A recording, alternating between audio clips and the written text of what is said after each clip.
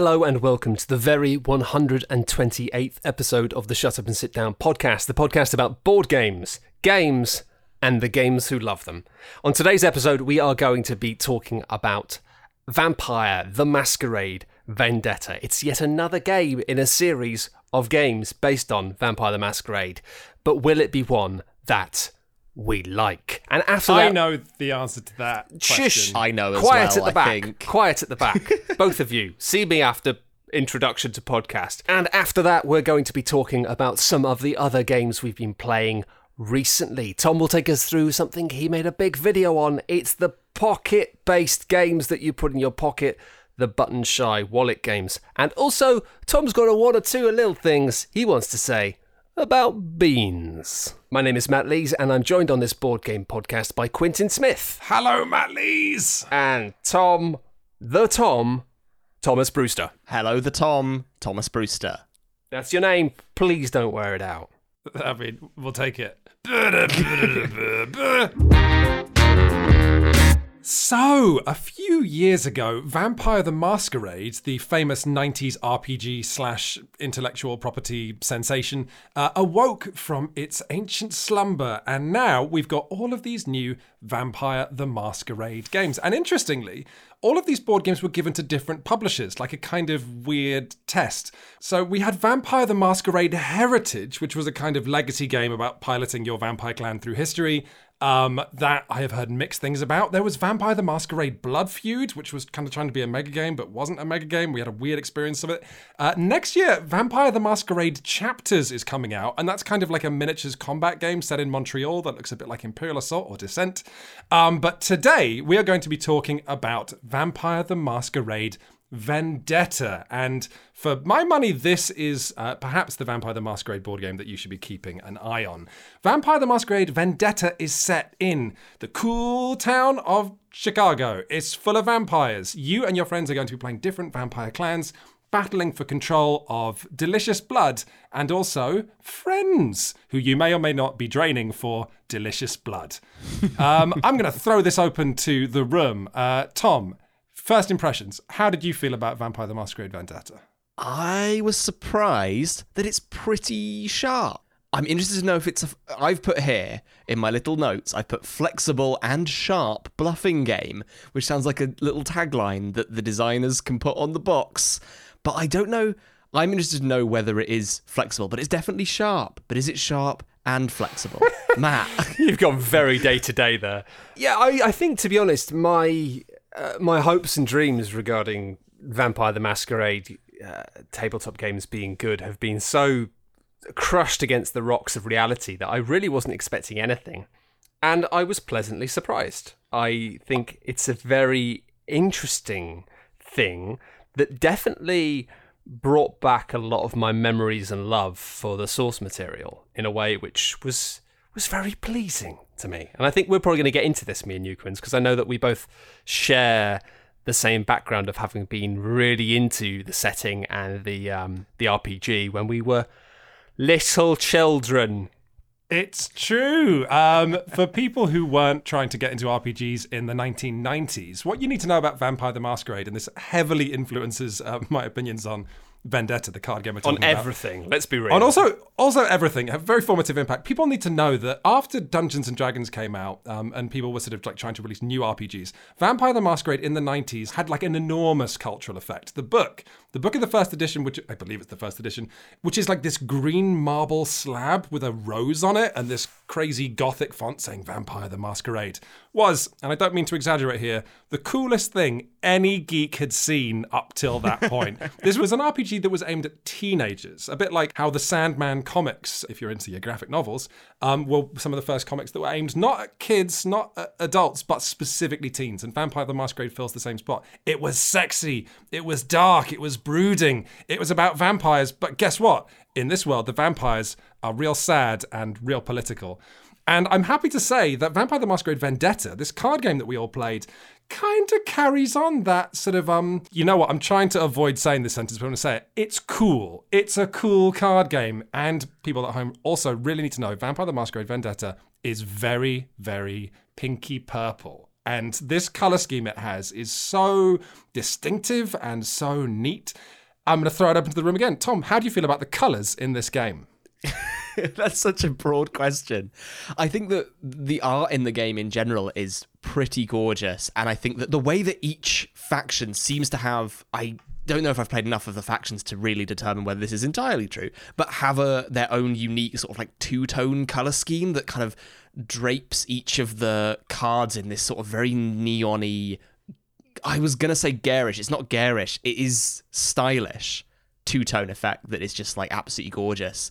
Each of those factions gives so much character, even to someone like me who is unfamiliar with the source material, to be honest. That's the best thing a game like this can do, right? Is like put a sort of borrowed nostalgia or like second-hand love for this franchise onto someone that's never even touched it. Oh, that is absolutely a great sign of a licensed game. People think, does a licensed game feel like, I don't know, say Dune, for example? Does a Dune game feel like Dune? That's not the gold standard. The gold standard for a licensed game should be, does someone who know nothing about Dune, or in this case, Vampire the Masquerade, feel immersed and excited about this world?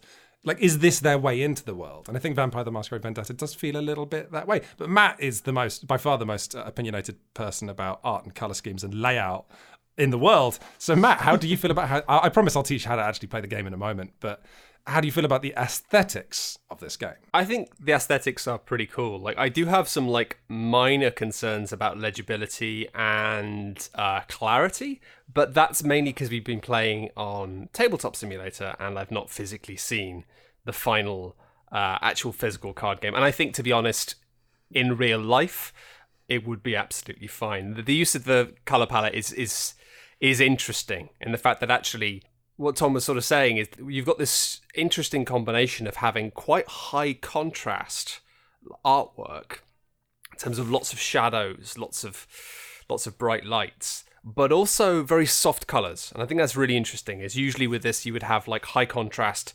hard light, where actually what it's done is it's used a lot of high contrast soft light, which I think, paints figures in a much more appealing light. And again, it makes it kind of sexy. And you're not wrong about that. Like, the thing you have to remember about Vampire the Masquerade is it came out of the phenomenon in the shadow of Anne Rice, really, of Interview with the Vampire being this vampire film where it's like, what if vampires? But holy crap, I want to kiss that vampire.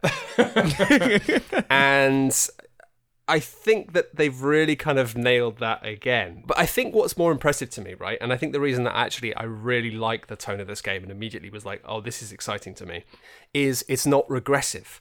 One of the difficult things about bringing something that's from 20 years ago or more, 30 years, God, I'm old. I'm not really, it's fine. Spring chicken. Is that it's so easy to just drag up the past and put something out that is cliched and boring without realizing that you're doing it. There's a video game that came out recently that did that for another popular RPG series. And really what I like so much about this, especially in contrast to a lot of the other stuff we've seen coming out in terms of Vampire the Masquerade revamped content within the tabletop scene over the last... Revamped? I didn't mean it. It was an accident. Send Quins to jail, not me. Is that a lot of it was felt really backward looking, and the fact that it was literally just bringing not just what it was back then, but also I felt in many cases what people who played it as kids remembered back then, and maybe forgetting what it actually was to a degree. And I think it's maybe no surprise that like there had been incidents with some of the people working on some of these games where there's some really kind of nasty and problematic stuff creeping through in some of the side projects. Should we do a brief side thing here on how weirdly there was a little vestige of kind of like white nationalism that's made its way into the World of Darkness RPG development? Yeah. What?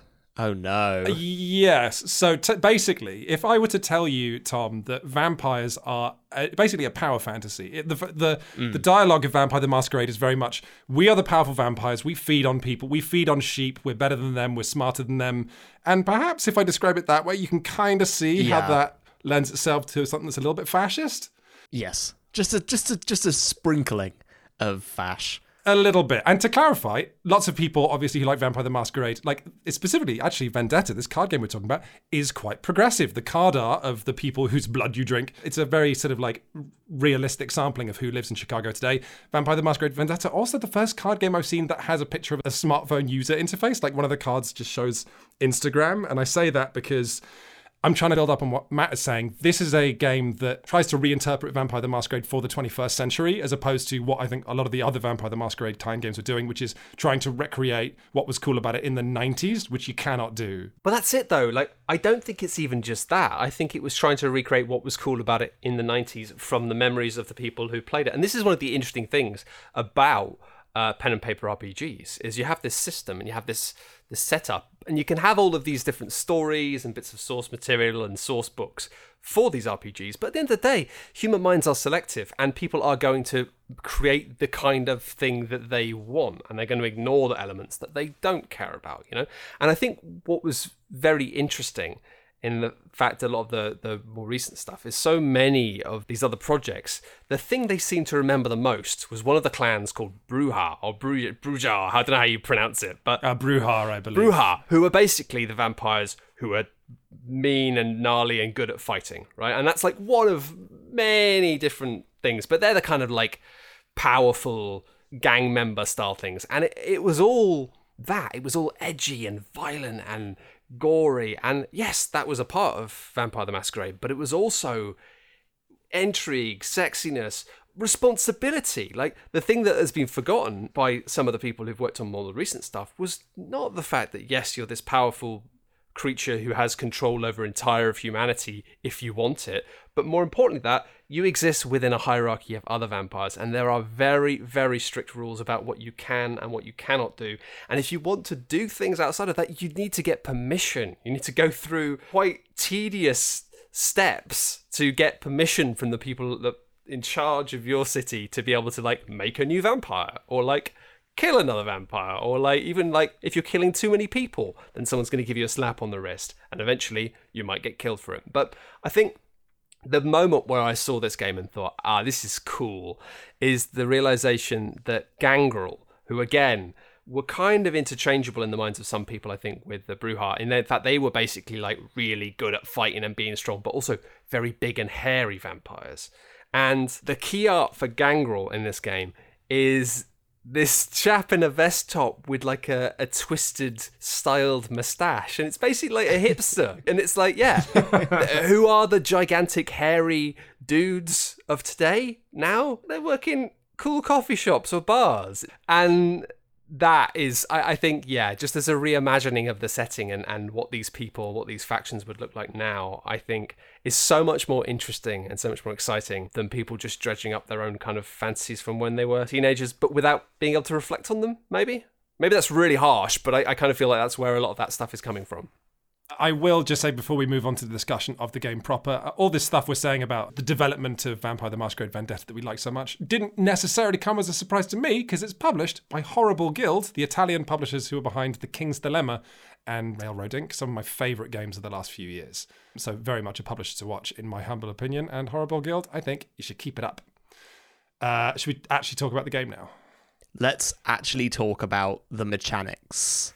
So, how do you actually play Vampire the Masquerade Vendetta? What's the game? Well, the game is as follows. At the beginning, everyone's going to choose their own vampire clan and take a little deck of cards, which you may or may not be recruiting over the course of the game. The game then starts with everyone drawing 2 cards into their hand, a card that's a bit more aggressive, a card that's a bit more defensive, and then maybe 1 or 2 special cards relating to your clan. Now, over the course of the game, you win by getting the most victory points, and the way you do that is, on each of the game's 3 rounds, you're going to be sending these cards from your hands out into different areas of Chicago to try and battle for the allies that appear there. So, when we played, there were 3 of us, which meant there were 3 areas of Chicago. At the start of each round, each of those areas of Chicago gets a card, which is a cool ally who you can, if you win the battle for that region on that round, you get that cool ally, and that card goes in front of you. Allies might be vampires, they might be powerful humans like the heads of tech companies, or they might be, famous politicians. And you are going to get a ton of victory points if you win the battles for these people. They're going to sit in front of you. And also if you don't then drink their blood. Because the fun thing about Vampire the Masquerade Vendetta is it has a tremendously evocative economy of blood drinking. So all of the victims you have, these other cards along with your allies, are going to be providing you with a little drip of blood every round, and blood can be used to strengthen your attacks as you try and take control of different areas of Chicago. However, there are also lots of cards that your opponents are going to be playing that cause you to spend more blood or steal blood from you. Now, if you run out of blood, the only way you can get blood is by fully draining the victims and allies that sort of create your network of friends that your vampire knows. Which means, yes, you might have won loads of battles for Chicago and made loads of powerful allies, but if your friends can make you thirsty enough, if they can force you to spend enough blood, you're going to go into a frenzy, which means randomly you will start drinking your own allies' blood just to get your fix. Vampire the Masquerade Vendetta is a game of trying to decide when and where you're going to sort of invest your cards and your resources to take control of little bits of Chicago. I'm trying to outplay your friends so you don't, for example, go heavily invested in one area, only for your friend to get into some arms race and then, oh no, you've lost anyway. So you lost all of those resources you put into that battle were for nothing. To make sure that doesn't happen, you want to spend blood, but if you spend too much blood, you may well bankrupt yourself, blood-rupt yourself, I don't know, and that would be disastrous. So, there's an overview. Who wants to talk about how this game made them feel? I'll talk about how it made me feel. It made me feel quite stressed, but in a good way.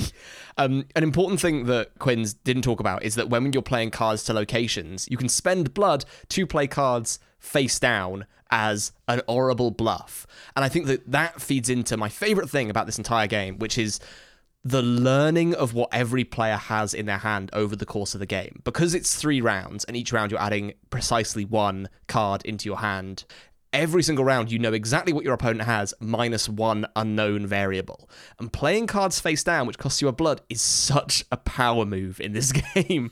It happens quite often, obviously, but it's so juicy because the deductive process of working out whether you can win an environment is so wrinkled by playing those cards face down, the bluffs that you can pull off. And you don't play all the cards from your hand every turn either. You always have one that stays in your hand, so working out exactly what every player has put down is such like a scintillating little puzzle of like working out if they've got a really good card. Like, for example, in the second round I picked up this card called Auction of Blood. I hate this card. I think that was kind of the cornerstone of what made this game so interesting to me, because it broke the convention of how blood was exchanged in the game. Essentially, the blood auction, when it's revealed, you break the normal tradition of you just pay blood into the fight if you want to. Instead, everyone bids with blood in their hands. In real life, we had to use hidden fog of war zones in Tabletop Simulator. A certain amount of blood that they all then lose, but you put into the fight, which gives you extra strength, and the person that bids the least has to flip a card face down. But it doesn't sound that remarkable when you say it like that, but I think what was so interesting about it is that that's like a little bomb and a little mini game that's just sitting somewhere in the midst of these 3 locations every round, and Matt and Quinns have to play around knowing that that's there this entire time. I just thought that was really cool. It's very cool, and it lets you develop a relationship with different cards that your friends are playing. So, every time a card comes out for the first time, it's going to be a shock. But if that card is played in the first round, it will be played again in rounds 2 and 3. And I found that while I didn't love being hit by something I didn't expect or didn't know, when that card reappeared again and I would be like, oh, not this again, that's actually quite a cool moment, depending on the clan you pick as well, because all of the clan decks are very different and have very different style. Lets you develop a relationship to the different players playing different clans around the table. I really enjoyed that Matt played, I believe, the Toreador, who are the friendly artists clan, and most of the cards that Matt drafted simply gained him more victims and more blood and more power and better economy, but it meant that, and this is where the 2-tone colour that every clan has is really important, it meant that I could, at a glance, look at the board, and wherever I saw Matt's green and white cards, I knew that was a bit less aggressive, a bit more safe, because those cards would probably be spinning up Matt's economy. Yeah, it was interesting in the fact that obviously the game takes place in winning fights within these 3 different areas to gain points, but to a degree, it didn't really matter so much for me. I did need to win a couple here or there, but it was more this idea of like me just being these pliable scenesters who turn up and just like don't really get involved in the fracas, but then like, hey, make 10 cool new friends who take them home. And yeah, I was just amassing this collection of human blood bags. And, You had so many. and So like, many. yeah, and it was interesting for me because I was trying to win these fights, but I couldn't a lot of the time. But then again, it's like I kind of had extra power in the fact that I was getting so many humans, I could just be draining them all and then having much more blood to spend on the fights to actually kind of win. Or I could just be collecting this wardrobe full of humans that were going to get me points at the end of the game, which was interesting. I love as well that wardrobe full of humans because all of the victim cards, which are the humans who provide you with a steady income of blood unless you drain them fully and then they give you a sudden payday of blood and then they're gone. All of those victims are unique cards that show a human with their own face, their own name, their own job, and their own quote, which does a great job of fleshing out who they are as a person. But I say again, all of these cards are the same, which thematically is so fun because it means whenever you gain a new victim, someone else who is in thrall to your vampire, whose blood you drink occasionally, that is a human that sits in front of you and you treat them really callously because they have so little of a game effect. And yet there's no getting away from the fact that they are a fully fleshed out human being who you are treating like dirt. You're just like, oh, I'm going to drain Alan this turn. Oops. But you will say Alan. You won't say this victim. You will say their name. No, there's a sequence of really nice strokes in the fact that, it's given all of that characterization, all that personality, all that individuality, but then in reality they're not, and you don't treat them as such. You might make a passing decision whether you're going to be Alan or Kevin.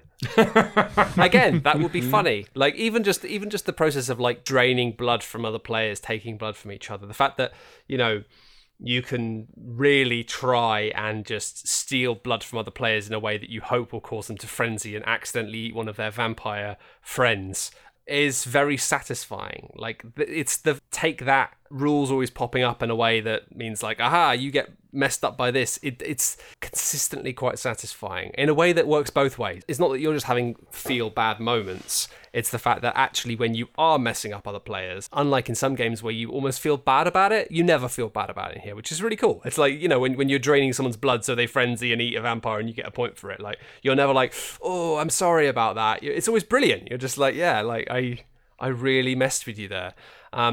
I really like as well the fact that the different factions all play quite differently and have different styles. Like Nosferatu had lots of cards that involve basically sneaking off and reappearing at the prince's area. So you kind of knew that wherever they went, it's like they were always going to probably end up sneaking off and whispering in the prince's ear and causing trouble, which was interesting. The other thing that's really interesting about this is ostensibly a really potentially quick game. You have a deck of like 11 cards for each of the different factions, but you only have at the end of the game like a hand of 5 of them, 6 of them. So Yeah, like 5, right? yeah. So you are playing 3 rounds and then that's it. In digital land where we've been playing, the games still take quite a while because increasingly we're realizing that card games in particular are really not great for playing digitally. But I wonder how fast it could be in real life. And especially because imagining playing this with 4, 5, 6 players is really interesting to me, because I wonder if that might add some of the fast and looseness that I feel I am missing from this. Because I think what I really do like the decisions that you have to make in terms of not just which of your cards are you going to play, but in what order are you going to play them, and holding back cards because you want to see how the landscape pans out in terms of who's going where, so you can choose where to best place your best card. And because you have so few cards and they're teased out so slowly, you do kind of have a connection with these cards and you do want to use them all and want to kind of get the most out of them. And that side of the decisions of crunching the numbers and trying to work out how much blood to put in and how much to do, I really enjoyed that as a calculation of trying to work out how much you're going to invest in this area to try and win it. But when it actually came to working out the fights and having to make decisions in the middle of fights based on that, that's the point where the number work just became a bit too much for me and I kind of checked out. Like, there are a few cases where it's like, do you want to lose blood or lose one of the people you have in this fight? And I knew at that point that if I had the brain power and the patience, I could count up all of the current values and be like, can I afford to lose a person in this fight and then keep the blood? But I would often just go, oh, I'll just lose the blood. And I knew that was kind of a bad decision because I knew I should really know for sure that I should crunch the numbers and work out whether or not I was throwing away money effectively for no reason. But it was just slightly too much to add up. And the thing that I find interesting is like with 4 or 5 players, like, I don't know, like it was always at the Prince's location, the final location where things ended up clumping together. So it wasn't, I would say, it wasn't a really big problem. It wasn't something that kept happening and kept slowing down the game and kept being slightly uncrunchable by my impatient brain. But I'd just be fascinated to see if you played it around a table with more people, whether the game would be much faster and because of that, much more throwaway in terms of people not caring too much about the numbers and just going with their gut, or if it would also be just too crunchy with the numbers at the end. I found it very much a game of like bluffing and deduction and like very crunchy at 3. I think at 3 I really enjoyed it. I would be interested to see if that carries on to a bigger game because it could be way more take that and random and like loads of stuff goes off at once. Like already in a 3-player game, I would liken the showdown at the Prince's Haven, the last location, to often be a sort of Rube Goldberg of interactions that you can maybe work out, but it's still a little bit bumpy. I have a couple of things to add here. The first is that, interestingly, Board Game Geek says that this game is best with 5 to 6 players, and we have only played it with 3 people twice. So I find that interesting. Also, though, don't forget that when you play with more players, you have more locations. So if you play with 5 players, the locations are not getting more and more dense with card effects, although that is a thing, because players will be dividing themselves over more locations and having less cards to play. They likely will at the Prince's Haven, though, because a mechanic that we haven't necessarily talked about that much is that before every fight, everyone has the opportunity to withdraw. And if you withdraw, you don't go to the next location or you're back to your hand. Every card that you had at that location goes to that final one, the Prince's Haven.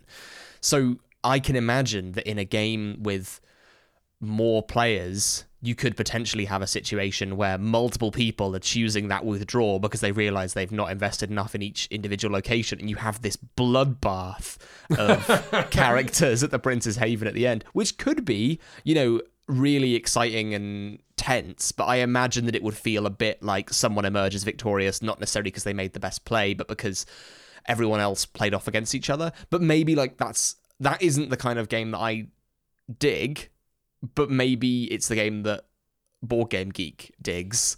And also, that's me completely speculating on what it would be like. Honestly, I think you two are putting word to a lot of the kind of fears I have. And to clarify, I think all 3 of us would agree that, especially given we haven't played this enough and we've played it on Tabletop Simulator, this is not like us, saying it's an amazing game. We're just saying that we enjoyed our plays of it, we find it interesting, and we really need to play it in real life to get more into it. But I do think this game sits in a really interesting, weird place. Because first off, it takes, Board Game Geek says it takes 30 minutes to finish a game, which in, real life, I'm sure is more or less true. Also, it is a kind of bluffing game, and that's a big part of the thrill. But also, as Matt says, it's a huge crunch of card effects. Like if you have 3 people playing 2 cards each into an area, and all those cards have unique writing, you're activating 6 card effects, which like one card might say, okay, someone has to flip a card face down unless they do this. Someone else has to sacrifice this or this. Oh, there's an auction now. There's a blood auction where we all have to pour blood into it. Like, it's kind of nuts. Mm-hmm. It's a little bit nuts. Just a little bit. Yeah. And I think I would be completely fine with the nuts side of it. Because I'm a big fan of, things like Cosmic Encounter, which are just, and then, yes, and I like that, right? But I think the difficulty that I was having with it, and it wasn't a big difficulty, but I guess it's one of those things where, for context, I'm not too bothered about winning or losing, but at the end of the game, me and Quinns had a tie, which meant it did come down to a tiebreaker of who had the most blood, which Quinns won by 1 blood, which in the game is not a lot of blood at all. It's like nothing.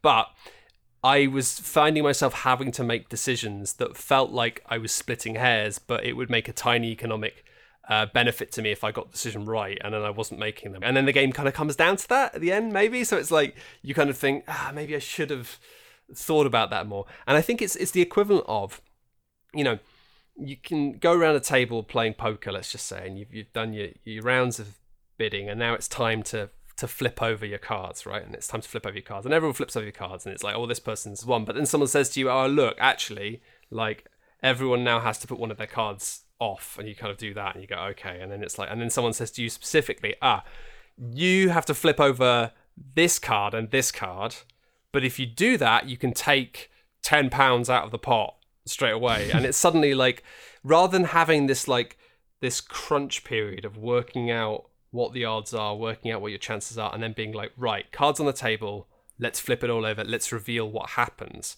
The fact that you then were asked to make decisions about the current state of what you'd done in the middle of it, I just found like my brain crunched up a bit, and I felt bad because it was like I felt like I was holding it up. It was like it wasn't technically my turn anymore. It was like a zone of everything working out, and I was trying to do maths in my head and failing. And I was still fine with the fact that I just decided, you know what, I don't care that much. I'm just going to do this. Like, it wasn't a big deal, but that for me was a tiny thing where I was like, I just wish there was. I can do maths before in my own time, and I can do maths afterwards, but I don't like to do maths during. While everyone's waiting for you, yeah. I think I agree with all of your criticisms, Matt, and the way I would describe it is that this is a card game that really is kind of... If you really want to get the most out of it, if you really want to thrill on making those decisions in the middle of a fight, not just the fun bluffing, where do you put your cards, but how do you play out the nitty-gritty of the fight, it's kind of a card game for card gamers. Like, I feel like it's a card game for people who are into games like Magic the Gathering or Android Netrunner, and the things that you describe having trouble with, just doing maths in the moment, the small tactical decisions. I had no trouble with that, I think, because I spent 4 years playing competitive Netrunner, so it's like second nature to me. And I think the crucial thing is, like, I was kind of aware of that when I was playing. I still really like it. I still really enjoyed it, but I just got the sense of I'm perhaps not good enough at this type of game to be good at this game. And that's fine. Like, both times I've played, like, I did better the second time, but it's like, I still have fun playing it, but I just find that when you hit those walls, when you realize, like, oh, I can't quite work this out, or I don't quite have the patience to work this out, it's sort of, if you're not careful, it sort of undermines all of your other tactical decisions, you know? Because it's like, if you're not willing to make them all the time, then what's the point in crunching so hard on them the rest of the time? A small weird thing I wanted to say during this discussion. I hate take that card games. I hate card games where someone plays a card and go, I'm going to play this on you, Tom. Tom, now you have to lose 2 points. That is like my least favorite mechanic ever. But Vampire the Masquerade Vendetta is kind of a little bit of that. Like, you know, it's very much you go into a fight, someone flips a card, and it's like, aha, blood auction. Now you have to bid blood. And you're like, oh no. But A, you know, there's something about choosing to go to an area and then getting beaten up at that area that makes it more palatable for me. And B, I really like that mechanic that before you resolve each location at the end of each round, where you go, okay, we've all done playing cards, let's actually have the fight here. You all have the option to go in or out. And that is enormous for me because it means that I'm faced with a choice right up to the last minute where someone goes, we're just about to flip what these secret cards are. Are you sure you want to be here? And if I make the decision, yes, psychologically, I'm fine with everything that happens after that because I had the option to run away like a big coward and I didn't, and therefore I'm happy to accept whatever comes to me. That's it. That's the last point I wanted to say. Let's put a stake in it. Let's temporarily drive a stake through our conversation of Vampire Vendetta and say that we might well be having more coverage of this on the site in the future because A, game's pretty interesting, and B, as we said before, it's very pink. And I want to play it with my hands. I want to touch it, Quins. I really want to play it with my hands. I want to touch it with my hands, put my little mitts on it, make those like cards all greasy. I've got a copy. Yeah, but we're like in separate worlds, in bubbles. I'll divide all the components of the game in 3. And we can. I'll mail you each a third of it. If you wanna, just play Vampire. If you want to watch us play Vampire the Masquerade Vendetta, we did it on Twitch, so you can watch that on our Twitch channel, so long as you catch it within a month of this podcast release. Actually, maybe 3 weeks of this podcast release. You can check our Twitch. It might be there. But let me tell you about another game that we played on stream that I also want to talk about on the podcast, and that game is Excaliborn, the latest and greatest, not greatest, version of Bonanza. It's absolutely not the latest either. It's not the latest. Wait, is it not the latest? Hang on, let's find out. I'm pretty sure it's ancient. Excalibur. 2020 Excalibur. I'm undone by beans. I'm undone by beans all the time. Oh, wow. The BGG page for this says re-implements Bonanza and Rapunzel. Quins. We'll get to that later. Oh, okay. Bonanza is definitely one of the games that suffers, or Excalibur is one of the games that suffers from being played in TTS. Briefly, for those that don't know, Bonanza is a classic game of trading beans, planting beans, making money. I think it's brilliant, as talked about on the Uwe Rosenberg special. It's great. It's a great game. It's a classic. Here's the thing. I don't want to spend too much time talking about Excalibur. It's not very good. It directly goes against Bonanza being this really solid, magic little design, and all of the faff added to it seems kind of pointless. Essentially, Bonanza, the bean trading game, you've added magic into it. There's now magic beans, Quins. You're the only one that didn't play it. Yeah. The magic beans have special powers. They let you take cards from other people. You can draw more cards. You can have spells that'll let you do extra things in this extra magic phase that happens every round. It's faff. It's pointless. It's confusing. It can get in the bin. I mean, the peak faff was when, like, if you play the power of the sword bean, then you choose another player who will take one of the beans off of their money pile and flip it, and then depending on what type of bean it is, a different effect happens, including if you flip over another sword bean, then they basically reverse the sword bean, and then they sword bean you.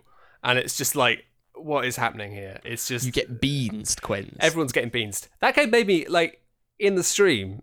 It made me sad. There was a point where I definitely just became sad. Now, arguably, that was probably because I'd eaten a chocolate chip cookie and I was crashing off sugar. But I think I'd never played Bonanza, and I think I just said something along the lines of, I thought we were just going to have a nice time with beans, whilst realising that I was getting completely ruined by you and Ava cutting up my beans like no one's business.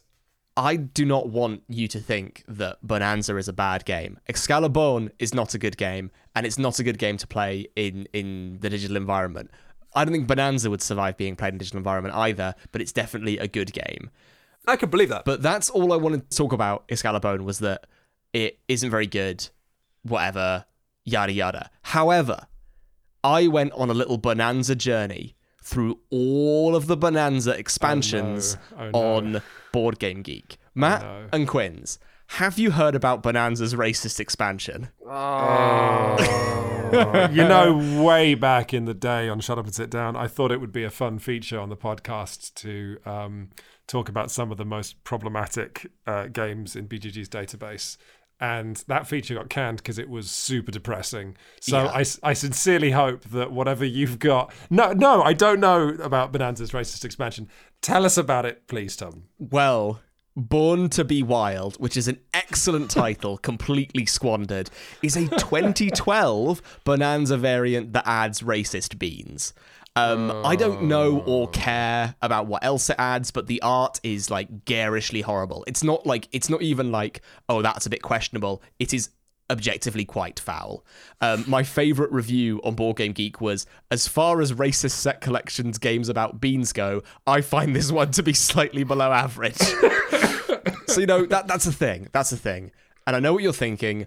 All the Bonanza expansions can't be problematic, and you'd mostly be right. Oh my goodness. Let me do a quick run through. There's Peanut Bonanza, which you have a peanut buried in your field. It's fine if you just have a peanut buried in your field, but if it's the top card, your whole field is worthless. There's an expansion. Peanuts are beans, by the way. Peanuts are they not legumes? Yeah, I thought a legume is a bean. A legume is a bean. Wait, no, isn't it a bean is a legume, but not all legumes are beans? I don't even want to encourage our audience to answer that question. Moving on. There's an expansion that adds, this is what it says on BGG, adds human relationships to Bonanza. Wait, it's what? I don't know what that means. It's on there. There's Rapunzel, a standalone Bonanza experience where you rescue a bean from a tower. That's as far as I can tell. It's all in German. There's My First Bonanza, which is a kid's version of Bonanza. There's Ladyborn, which adds kids to Bonanza. And some sexualized bean illustrations as well, because Bonanza just can't help being a little bit slimy. And there's Bonanza, Fun and Easy, which is also for kids as well, but I didn't really understand. and there's Bonanza 20-year anniversary, which I presume adds everything all together. But all of this, right? I looked at all of this. It just leaves me thinking, why expand this game endlessly when literally all you need is nicer art and a nicer box, and it'd legitimately be a game that's, you know, like, not a joke. But, like, mechanically, Bonanza is such a corker. If there was, like, an Oink Games version of this, people would, like, think it's the best. But instead of doing that and capitalizing on a really, really great game, it's just got more ugly, mechanically, visually, and unbelievably, morally. And I can't believe I said that about a game that's about bean trading. Oh, wow. I'm losing my mind. Everything's political, even beans. I'm trying to find these on Board Game Geek, and I can't find any of them. You sure you haven't had a weird dream, Tom? Hang on. If you go to the Bonanza page and then click expansions... That's what I'm doing, and I can't find any of the ones he's talking about. I think you have to go on Bonanza's page, and then you see re-implements. How did you not mention Bona Nostra, the mob expansion for Bonanza? Oh, I knew there were tons you didn't mention. Bonanza, Princes and Pirates. That adds Princes and Pirates. Wait, these are in... Oh my goodness! Wait, these Bone are in Camille? Expansions. Yeah. Oh no. Okay, so, Tom, you've just scratched the beanie surface. Oh no! Oh, there's 3 pages with 10 per page. Oh my goodness. Okay, so here's what I'm willing to do, Tom. Shut Up and Sit Down has never had an enemy before, but if you feel strongly about this, I would be happy to declare that I think it's Amigo, the German publisher, who is responsible for not just failing to update Bonanza into an edition we can recommend, but doing absolutely abhorrent things with it. We could have Amigo be our enemy. I'm down to have a nemesis for the company. Yeah, because What do you think, Matt? we can say, greetings, amigo. Ooh, Like that's that. good. Yeah? When we meet them at conventions. Yeah. I'm just looking at like the arts, but in Bone to be Wild, and holy heck, yeah, it's racist. It's fully bad. It reminds me of the sketch in Nathan For You where, well, not even the bit in Nathan For You where he tells a caricature artist to like just get really racist with it as a business strategy, and like that's a parody show, and this is real. This is actually in real life. You can buy it. That's horrible. Remember that idea you had about Alhambra, Tom, where you could play all of Alhambra's expansions and then it's like a legacy experience? Yeah, We Bean could, Legacy. Oh my goodness. Yeah. It would be horrifying. But yeah, there you go. That's just a little thing. I just wanted to. I didn't know about this horrifying world of Bonanza expansions. There are so many. There are so many re-implementations. If people aren't aware, Board Game Geek, which is the sort of main social hub for board games, has been sort of recently updating its user interface to be more accessible. And I think that's dangerous because if you scratch the surface of BGG, the number of racist and problematic board games is like bonkers. Why are they making those games easier to find by updating the site's UI? Yeah, They're playing a dangerous game. I'm still in the Bonanza world, and some of the stuff I've found is absolutely terrifyingly wrong. I'm not even going to mention it. Christ. All right. Hey, Tom, let's talk about something more uplifting. You put out an absolute corker of a video on the site last week. You put out a video reviewing, I believe, 10 games made by the publisher Button Shy, who make these beautiful little games that have, a maximum of 18 cards? 18 cards, yeah. 18 cards each. And you reviewed 10 Button Shy games in 10 minutes. Yeah, 10 short minutes. It was unbelievable. There was a bit of time slippage here and there. I saw some comments saying that review felt like the longest 10 minutes of someone's life. I didn't know what that meant, but maybe people at home can find that out if they go and watch your Button Show video. I think it was a compliment. It was, weirdly. But yeah, I did some wallet game reviews. They were good. It was a good fun video. It wasn't a good fun video. I keep saying it's a good fun video to make. It wasn't a good fun video to make. It was a nightmare because I put way too many edits in. But the thing I want to talk about very briefly on the podcast as well, I continually, while making that video, came back to this idea of playing these games in a pub, mainly because of a very sanitized way I ended up playing them all for review, which was like sort of testing them in like, hello, would one of you like to test out one of these wallet games? Yes, I would. Let us play. Like, these games aren't meant for like, let us test a game now environment. They're short form, they're lunch break games, they're like over a couple of drinks games. And I just felt, I don't know, a bit sad about that. And I just wanted to say that. about these wallet games. Do you want to apologise to Buttonshy for not testing their games in the ideal environment? in a pub. So, hey, should we try and discuss now what would be the absolute ideal circumstance to play a Buttonshy game that we were not able to deliver in your review? It would be 2 drinks in, playing in Vino Morte with like 6 or 7 people. And, that's definitely illegal at the moment in many ways. Yeah, I would like to have had maybe a pint and a half of beer. And then I would like someone to reach into their pocket and take out, sugar. What was it called, Tom? The game which is Star Wars Rebellion in 18 cards. Liberation. Yes. Liberation. I would like to have a pint and a half. Someone, perhaps you, flops that card onto a table and goes, do you want to play a game of Star Wars Rebellion that uses only 18 cards? In 10 minutes. I would say, yes, please. But no, yeah, it's not ideal to, actually have a sit down at the table with your family and expect an 18 card game to deliver like this thrilling experience. Right, exactly. But there's a couple of things that really did give me a lot of like excitement, which is a load of people in the comments were asking like, why didn't you cover X or why didn't you cover Y, or this is the best wallet game of them all, I highly recommend. And like, honestly, I might at some point, because the games are so Moorish. And I think if I ever get a chance to play these things in that ideal environment, then like I'd love to make another video one day going like the 10 other Buttonshy games reviewed in 10-star minutes, because they're just lovely. They're lovely, and I want to put some love for that publisher like out there, because I think they're doing really good work. Very, very cool publisher, working with all kinds of other designers as well. And also, I mean, it's I don't think you mentioned in the video what an incredible design challenge it is to make a game that uses just 18 cards. Right. But the people at home need to know, this isn't like 18 cards and some tokens, or 18 cards and then a big manual or an accompanying rulebook. It's just 18 cards. That's it. So all the games fit in a wallet that you can literally slip in your back. How many Buttonshy games do you think you could fit in a standard pair of jeans? Because I'm thinking like at least 5. I'm going to do it right now. Hold on. Oh, this is I think like content. More than 5. Oh 2. Yeah, I mean, I think you could do double deckers. Like 3, 4, and back pockets became back pockets. 5, back pockets too. Yeah. 6. This is 7. You have 8. 10.